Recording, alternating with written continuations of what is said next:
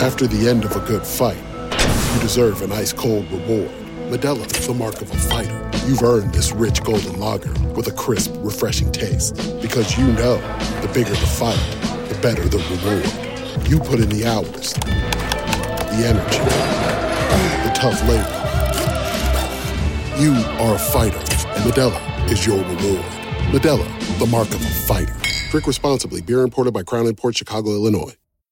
Welcome once again, everyone, to a Baseball America podcast. Along with Ben Badler, I'm John Manuel. Gosh, the first podcast I've recorded in the podcast nook in some time, Ben. So very excited to be back in the podcast nook, and I think everyone's excited to have me not be talking in the meeting anymore and actually talking on the podcast. We're in the podcast nook where the door is closed, and you're the only one who has to put up with it, you and the listeners, I suppose. It's almost like an interrogation room in here. We just need the light shining down upon me, and we know we have the new lights. We have the new lights that used to be in the production room. We could bring them in here.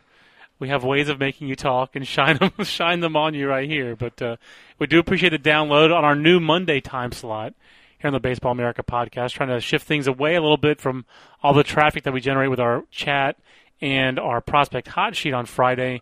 And we thought we'd talk a little prospect hot sheet and also talk about some of the prospects who have been traded in the last week or so and guys who might get traded. So let's start right off with the prospect hot sheet, Ben. And Friday's meeting, I don't go to most of the hot sheet meetings. I was in that one, much to y'all's chagrin, on Friday. And a surprise name at the top. And I got to say that Brandon Wood, just such a tough guy to figure out. He was number one on our hot sheet, the Angels shortstop / third baseman / shortstop. Now he's back at shortstop. He's gotten to the big leagues, and he's really struggled when he's been there. It's his second year in AAA. He got off to an awful start this year. But lo and behold, here he is again, and he's on another tear offensively. And it seems like when this guy's going good, he is a very rare case of a shortstop who can play an up-the-middle position like that and really hit for above-average power. What do you make of Brandon Wood? What got him hot, you think, now? What are the long-term prognoses now for Brandon Wood now? I mean, he's just such a confusing prospect, it seems. I think it's just classic. What Brandon Wood did this past week was just kind of classic Brandon Wood. Maybe one week he'll strike out 10, 12 times in a week. The next week he'll hit 5 home runs in a week, and that's what he did last week. And then over the weekend, after we came out with Hot Sheet, I think he hit another home run or two. So, obviously it's kind of an unusual profile for a guy who plays shortstop. And I can see why it'd be frustrating, especially for a team like the Angels. It's definitely a more contact-oriented team. Yeah. He doesn't really steal a lot of bases, doesn't make contact that frequently. But, there's when he does make contact, it goes a long way. Yeah. And that's obviously important, no matter what position you play, if you have that ability. And he's 23. Exactly. That's the thing, too. I think we get a little bit of fatigue sometimes with some of these prospects, especially Latin American prospects who, we hear about since they were 16 years old.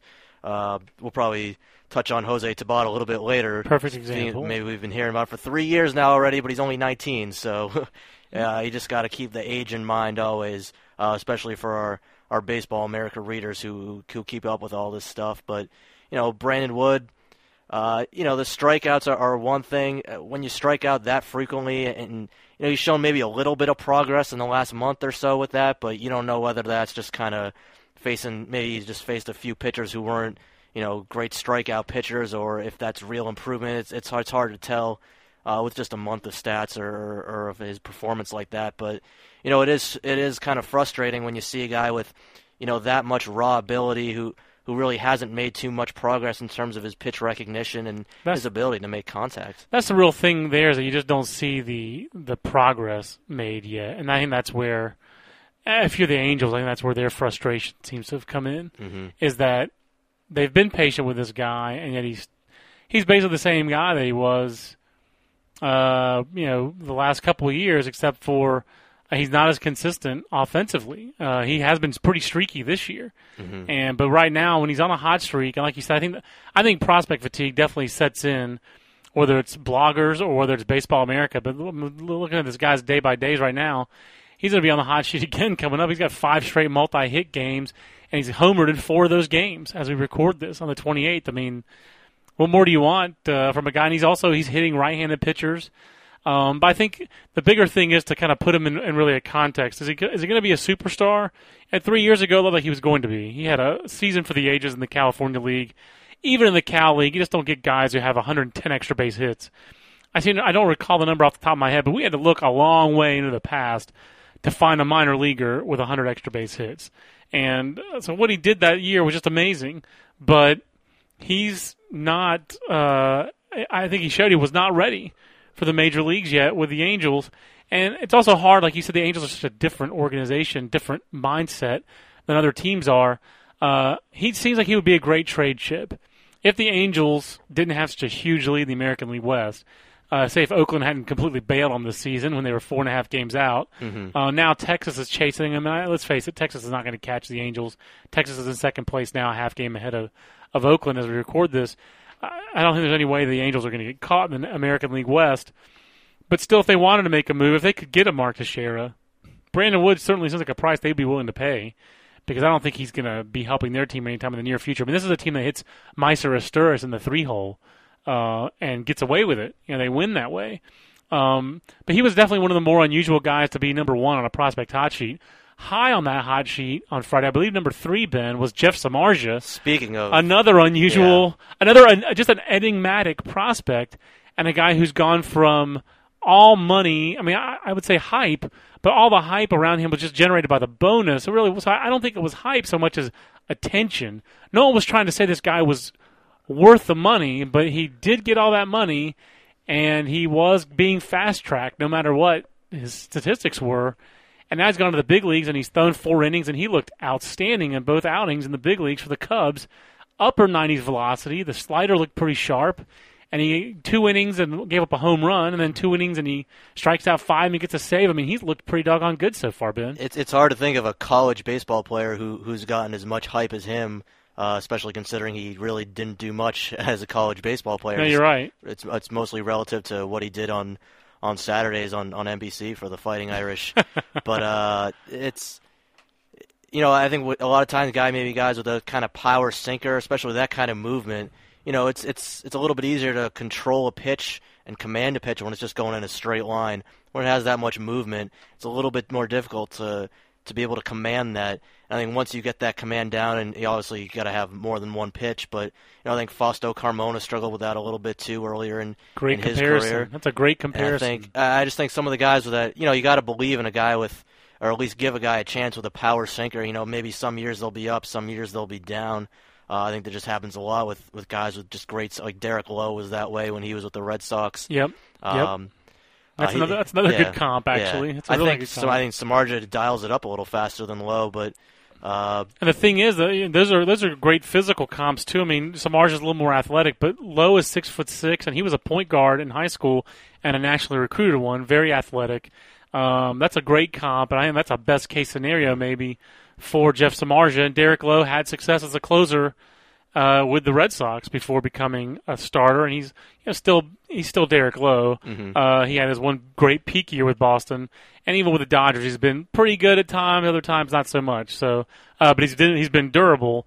And but if Jeff Samardzija has a Derek Lowe kind of career, I think Cubs would be pretty excited right now. If he just has a Derek Lowe kind of good couple of months, his timing is impeccable right now with Kerry Wood with his blister problem and Carlos Marmol really struggling.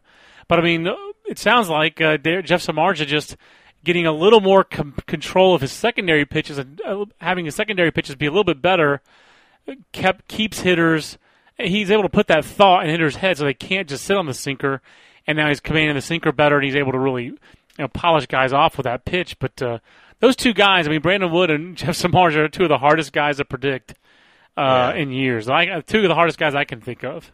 I think, I like the role. I think ideally maybe he'd even want to leave because he doesn't have that much experience or getting regular innings out there, either in college or in the pros. I think ideally maybe you leave him down, get more innings, and because he's only throwing an inning or two in the big leagues right now. Maybe you leave him in AAA would be ideal so he can get more innings under his belt, get more experience that way. But I think I really like the role that the Cubs are using him in right now. I mean, maybe it was an homage to Goose Gossage, but they use him as a 2-inning save the other day, and I think that's great. I agree completely. He doesn't have to go. You don't get to see him 2 or 3 times through the lineup if you're an opposing hitter. You only get to see, because he does have very good stuff. So if you're only seeing that stuff one time in a game or in a series, it's kind of tough to react to that. You saw Hanley Ramirez, what Samardzija did to Hanley Ramirez.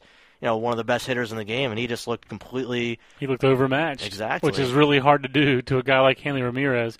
And Jeff Samardzija, just 5.2 strikeouts per 9 in Double-A in 76 innings, then 9.64 strikeouts per 9 in Triple-A. The walk rate came down, the strikeout rate skyrocketed. His home run rate also skyrocketed, but I think you'll take the trade-off if you're the Cubs, and he's been very effective in the big leagues so far. Needed the big spotlight of Iowa. I guess so. He just needed to be back in the football country, not down in Knoxville, which is that's quite a knock. It would be on Tennessee fans. I did not mean that, but it's the Baseball America podcast. He's Ben Badler. I'm John Manuel. You mentioned Jose Tabata, and that's earlier. I actually thought I had a segue in my head from Samardzija to Tabata, but it was Hanley Ramirez. Actually, I don't remember who the writer was today. I want to give credit where it was due. But someone made the comparison. It might have actually been Ken Davidoff in Newsday talking about how 3 years ago, Hanley Ramirez, when he was traded, it was kind of like a sell low. The Red Sox were selling low on Hanley Ramirez because he was coming off a pretty bad year at Double-A, and he got to the major leagues, and he's certainly been outstanding. Jose Tabata, kind of the focus, really, of this Yankees-Pirates trade, the Yankees getting Ex-Nady and Damaso Marte for Jose Tabata and 3 AAA pitchers, Ross Ollendorf, Jeff Karstens, and Daniel McCutchen. I think Tabata is clearly the key here. You're getting a high-ceiling offensive player, and yet a guy who he's probably come up on the not-hot sheet as much as anything this year. Has he really even ever had a stretch this year where he's gotten things going offensively? It's not. It's about as bad of a season as you could draw up. Not just statistically, obviously. No, either. I mean Jordan Schaefer obviously is suspension and not playing well. That's the one I was thinking of that rivaled him. That's the only thing I can think of. But Tabata's had the suspensions, the off-field or on-field. But leaving the field. Yeah, basically kind of quit the team, left the stadium, then had a confrontation with his manager. Yeah. And now he has a hamstring pull. So it's actually interesting because I think Altoona is in Trenton right now. Oh, okay. Starting today for a 4-game series. I don't know if he's actually going to play there, and Altoona, of course, is the Pirates' Double-A affiliate. Trenton, the Yankees' Double-A affiliate. I think he's had some hamstring problems, so I'm not sure if he's actually going to appear there. Play or even show up for the series, but it's been about as bad a year as you could draw up for Tabata. But the power's way down, and he's had the Hammett injury. I guess the Pirates maybe have a thing for the Hammett injuries. I don't know with Pedro Alvarez, they're still unsigned second overall pick, but I think they assume that the power will eventually come back once that injury heals. I think what they're thinking is this guy turns 20 next year. Yeah. In the off season, could we have gotten Jose Tabata for one of these guys or even both of these guys, Nady and Marte? Maybe not. I mean, I think Jose Tabata was thought of as kind of off limits to everybody of the Yankees in trade talk. So obviously his trade value had sunk. I still think it's a chance worth taking if your scouts see that there's still tools there. I mean, to me, one piece of the evidence that there's still something there is he's hitting to 15 double plays. You have to hit the ball hard to hit into a double play most of the time. Like Jim Rice was famous for hitting into tons of double plays. That was one thing that if you want to, the only way you can spin it positive is usually you're hitting the ball hard if you're hitting the ball in the double plays. That also could speak to Jose Tabata having lost several steps this year. He is also, the quote we even had in the handbook was that scouts from opposing clubs really just think of him as a dog, a guy who doesn't go hard every time. That's another way you get doubled off is if you jog out of the box. It's hard to spin him positive other than he's 19, he turns 20 in August, and you just hope this whole thing is a learning experience. And, again, like you mentioned, he had surgery. The right hand injury happened in 2006. He played winter ball and had to quit winter ball early with that problem. Then didn't have surgery until August 2007 on the Hammett injury. So you could still say he's getting over this right hand / wrist injury. But for me, I think that's a chance worth taking. And when you're the Pirates and you have the kind of lack of pitching depth that they have in their farm system, I think you have to get bodies, and that's what they got. They got some solid bodies. Are any of those guys championship caliber starters? I'd question that. I'd question if any of those guys they got from New York are going to be anything more than a number 4 starter. I think the most optimistic is that Daniel McCutcheon's a 4th starter. Maybe Ross Ollendorf's a 4th starter. I think Carson's is the definition of a 4A/5th starter kind of guy. But I think it's a chance worth taking if you're Pittsburgh, and they really have no pitching depth in their own system as it is, Ben. So why not go out and get some? Yeah, I also wouldn't characterize this as a blockbuster deal by any means. I think Xavier Nady is a nice, to me, average, maybe a little bit below average, which is valuable. But he's better than some of the guys they were running out there at first base. Yeah, he's having a career year this year, and to expect him to continue at the pace he's hitting right now for the rest of the year, moving from the NL Central to the American League East, I think is kind of unrealistic. I would look to the past couple of years of what he's done as more more indicative of what he's going to do. Yeah, maybe balanced a little bit with this year, but he's kind of an average to a little bit below average player for me. I thought Damaso Marte was a great pickup. But yeah, getting him thrown in that deal obviously is a nice move by the Yankees to have that arm. In how many innings, how many games will he actually really impact? Mm-hmm. That's hard to say. He already impacted one. He came in, struck out Big Papi on Saturday, and that made the trade instantly look good for the Yankees. So I think that trade has a chance of helping both clubs, to be honest with you. I think the bigger question is how much does it help the Yankees, and can they make the playoffs? I mean, right now the playoffs started, they are out. The Yankees trailing both Boston and Tampa. Now does Tampa react? You have to wonder if any of these teams are involved with the Dodgers. To me, the Dodgers make a move for to get Casey Blake. There has to be another shoe that's going to drop here, Ben. Has to be some other deal where they're going to make to go out and get a shortstop with Andy LaRoche as the key piece there, or maybe they're going to go out and get a pitcher with LaRoche, who's aced out at third base by Casey Blake. They give up Carlos Santana, a catcher having one of the better years in the minors. Entered the year as the number 25 prospect, but I think is generally seen as a better prospect now than John Malone, who was a number 8 guy. I think it's kind of hard to gauge John Malone because he's a big-time arm, but he was starting in AAA, and Las Vegas, a very unforgiving ballpark scenario for any kind of pitcher, not to mention a guy who likes to throw high fastballs, and it's his first time in AAA. But the Dodgers even pay kind of a high price for 250 at-bats of Casey Blake. Yeah, it's when they already have third baseman, Yeah, to me, I would have just plugged Andy LaRoche in there. I would like I said, I think I said in a chat earlier in the year, I would have just tried to deal DeWitt while his value was high, if you could obviously get some for him, and then just put LaRoche in there. He has an excellent, AAA track record. He just hasn't really been given regular big league time.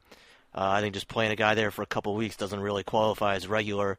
Whether they trade him or not now, I don't know. I'm not very good at predicting what the Dodgers are going to do. I don't think anybody is. Usually, if you just bet on getting older, that's a good bet. The Dodgers are a very strange, kind of schizophrenic team to me. I mean, they lose Takashi Saito, and they are using Jonathan Broxton as their closer now. He's got a couple saves in that role.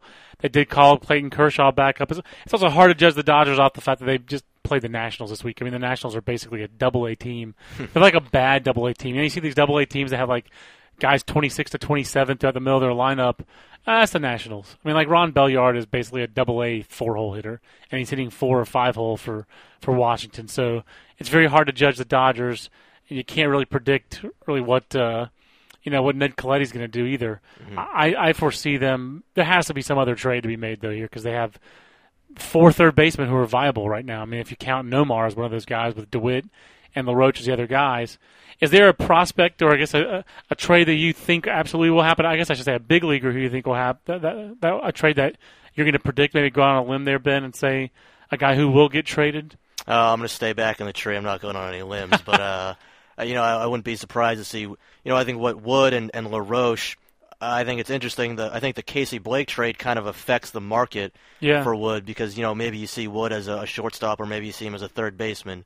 It depends, but if you're a team that likes Brandon Wood, but you have a hole at third base and you'd like to put him there, well now there's a market for Andy LaRoche too, so there's a little more competition there. So I think that affects it. So I think either of those two guys are probably two of the better prospects on the market right now. Again, Wood kind of enigmatic, like we talked about, but there's a potential high reward there if everything does click with him. I thought there was a pretty good trade for the Indians, being able to trade in Blake for a pretty good catcher who's in Carlos Santana, who's shown a pretty good, strong knowledge of the strike zone. Yeah. It's the Cal League, so we always take that with a little grain of salt. But even in that league, it's impressive for a guy who, and he only converted to catcher just recently. Right. It's just something the Dodgers like to do and have had success with, obviously, with a guy like Russell Martin. But to be able to get him and the prospects they got in that deal was impressive. But I think that. Well, the names that are thrown out there, though, like you said, like Wood and LaRoche are, as far as prospects go, those are two of the better, I think, prospect-y kind of names that are going to be thrown out there. But the big league names they're really bandied about, besides Mark Teixeira, are all kind of uninteresting names to me. If Brian Fuentes is off the market, is Jason Bay the next best player? I guess he is, if the Pirates are still going to trade Jason Bay. But you kind of have to wonder about that, too. I mean, like Jason Bay, to me, seems like he still should contribute to a Pirates team that you hope in 2 or 3 years would be turning things around. I mean, I don't know how easy it would be to sell to Pirates fans to trade all their decent players. I mean, right now, because they certainly don't have that many. There's a paucity of decent players in Pittsburgh. Nate McLouth is like their best player right now if you trade Jason Bay. And I don't know, you're turning your strength, your outfield, into a weakness pretty quickly. I don't know that Andrew McCutchen and Steve Pearce. I like McCutchen, but Steve Pearce has kind of come back to reality a little bit here in 2008. That was a very difficult job. I don't envy Neil Huntington for trying to do that job and change 16 years of losing around in Pittsburgh. But Teixeira seems like a big name that's going to go. But I mean, like Jared Washburn. Forgive me if I have a hard time getting excited about Jared Washburn getting traded. I'm surprised the Mariners haven't been more active out there. Their farm system is not in tremendous shape. It's okay. They do have a lot of talent that's younger and international guys, but at the top, outside of Vladimir Valentin and Jeff Clement, not a whole lot going on there. Not a whole lot of pitching in that system either. I'm surprised they still have Adrian Beltre. I'm surprised they still have some of the veteran guys they do have. It's a Baseball America podcast along with Ben Badler. I'm John Manuel. Last thing I guess I want to touch on, Ben, we could touch on a couple things. Olympic, I thought since we did most of our Olympic coverage, we did have one more roster change almost happened for USA Baseball this weekend. They almost lost Brandon Knight when he got called up to the big leagues by the Mets, but he gets designated for assignment on Saturday. You also had Peter Orr leaving the Canadian team. And it's just humorous in a way. I feel bad for Team Canada, but you have it's a calamity, really, for Team Canada. They lost Peter Orr. They don't have enough middle infielders for their team. So Stubby Clapp, their 36-year-old Astros minor league coach, is probably going to be Canada's everyday second baseman. I like international baseball, and I like the international tournaments and those kind of things. I think it's a neat window on baseball. I definitely think it has its place.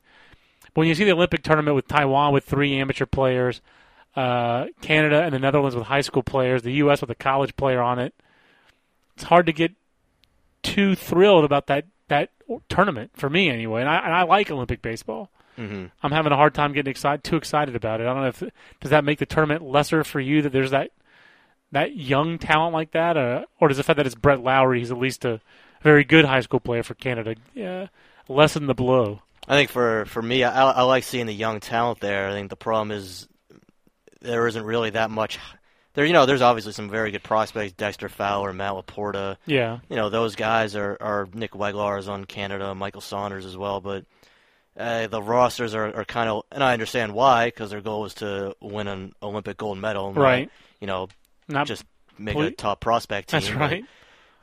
When you see some guys out there, some of the guys they have, like some of the 4A guys out there who are just kind of having a career year, but, maybe the last 2-3 years really haven't shown much. Right. Haven't shown the ability to, command the strike zone and have good pitch recognition. I think that's going to get exploited in international competition. I think it's just hard to get excited about some of those guys. It's exciting to see guys like Dexter Fowler and Trevor Cahill and Brett Anderson there, but a lot of these 4A guys, and you're happy for them, and it's obviously probably going to be the highlight of their career. But from a fan perspective, it's hard to get real fired up about some of the guys they do have trotting out there. And the thing is, like, it was really only the good 4A players who've really had some success for Team USA in the past. When they've had other 4A guys like a John Cotton, for example, was on the 2000 Olympic team, or Rick Krivda, those guys were not very good AAA players. They were okay AAA players.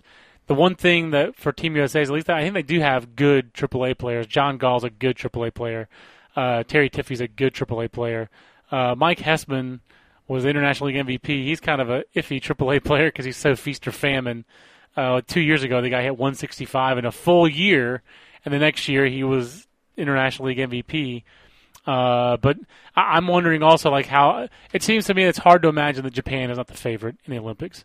I do think despite the talent level of those players, those games are usually competitive and exciting because of the intensity involved. But whether or not it makes for great baseball to watch is we probably won't even find out because the baseball won't be televised, and that's kind of how Olympic baseball also goes. That's the other part of the problem with Olympic baseball. NBC doesn't seem to care, so it's kind of hard for other people to invest much emotion in it. I think we're going to wrap up the podcast, though, Ben. I'm sure we'll have some trade deadline reaction, especially with the prospects that are traded. You can always check that at baseballamerica.com. At Trade Central, especially under the Majors tab, on the pull-down menu, there's a Trade Central link. You can go to see all the trades in 2008. And then at the bottom of that page is always links to Trade Central every year back to 2001. Trade Central, I believe, are all archived. And starting tomorrow, we'll have all of our Olympic preview coverage going up live at baseballamerica.com. So check all that out on our website. For Ben Badler, I'm John Manuel. Thanks a lot for the download. We'll talk to you next week. So long, everybody. After the end of a good fight, you deserve an ice-cold reward. Modelo, the mark of a fighter. You've earned this rich golden lager with a crisp, refreshing taste. Because you know, the bigger the fight, the better the reward. You put in the hours, the energy, the tough labor. You are a fighter, and Modelo is your reward. Modelo, the mark of a fighter. Drink responsibly. Beer imported by Crown Imports, Chicago, Illinois.